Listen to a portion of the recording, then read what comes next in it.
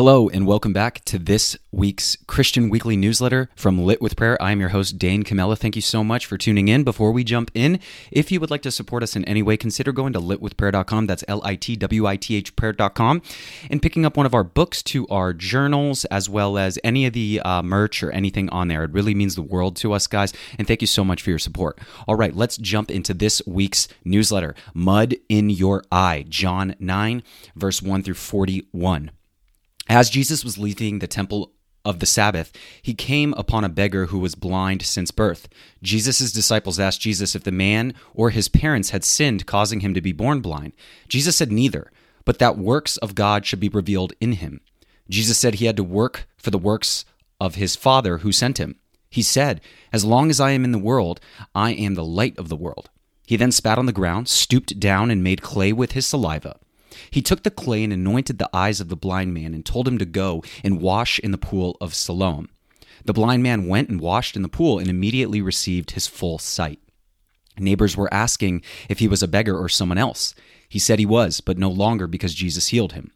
The people brought him to the religious leaders, and they questioned him. They didn't believe that he had been blind, so called for his parents. His parents came and confirmed that he was blind since birth.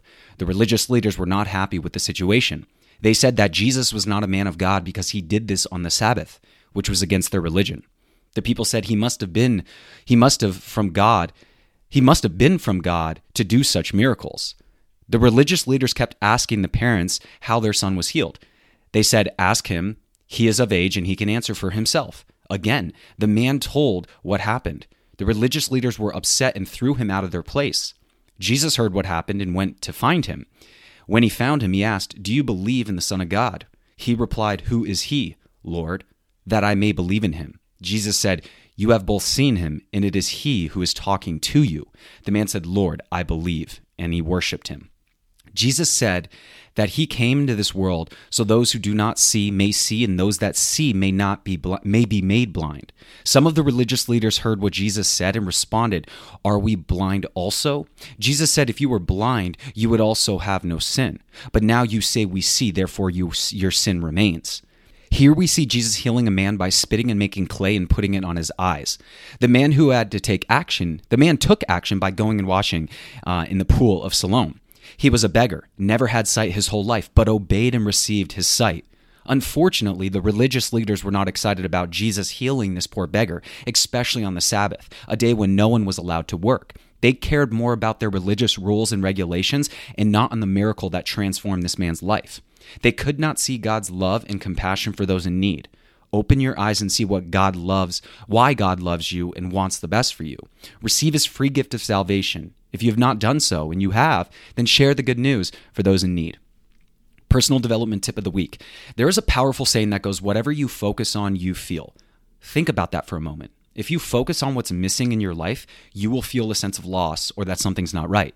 If you focus on what you have and what you can be grateful for, you will feel that too. As you go through your week this week, pay attention to how you direct your focus, because wherever you pay that attention to, whatever you focus on is going to become stronger in your life. And you can always redirect that focus onto what you have, on praying about everything and thanking God for what he is doing, which will in turn move you in the direction of feeling better, feeling good, feeling strong, peaceful, love, joy, all those things.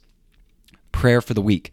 Thank you, Lord, for another great week. Thank God it's Monday, and thank you for the wisdom today as we make numerous decisions throughout our day. Bless us to be bold today in everything that we do and to remember that the joy of the Lord is our strength. Protect us from all harm and evil. Guide us to have a great day. In Jesus' name I claim, amen. Guys, thank you so much for tuning into this week's newsletter. Sorry for the little mess-ups here and there, but I appreciate your support. I really hope you like the audio version of these. And again, guys, if you want to support us anyway, go over to litwithprayer.com, litwith prayer.com, and consider picking up any of our Christian-related resources, tools, etc. It means the world to me. I hope you guys are ready to have a great week. God's got you. Never forget that. And I'm just praying for you and your family, God's protection over your life. I'll talk to you guys in the next newsletter, and be well, be blessed. God loves you.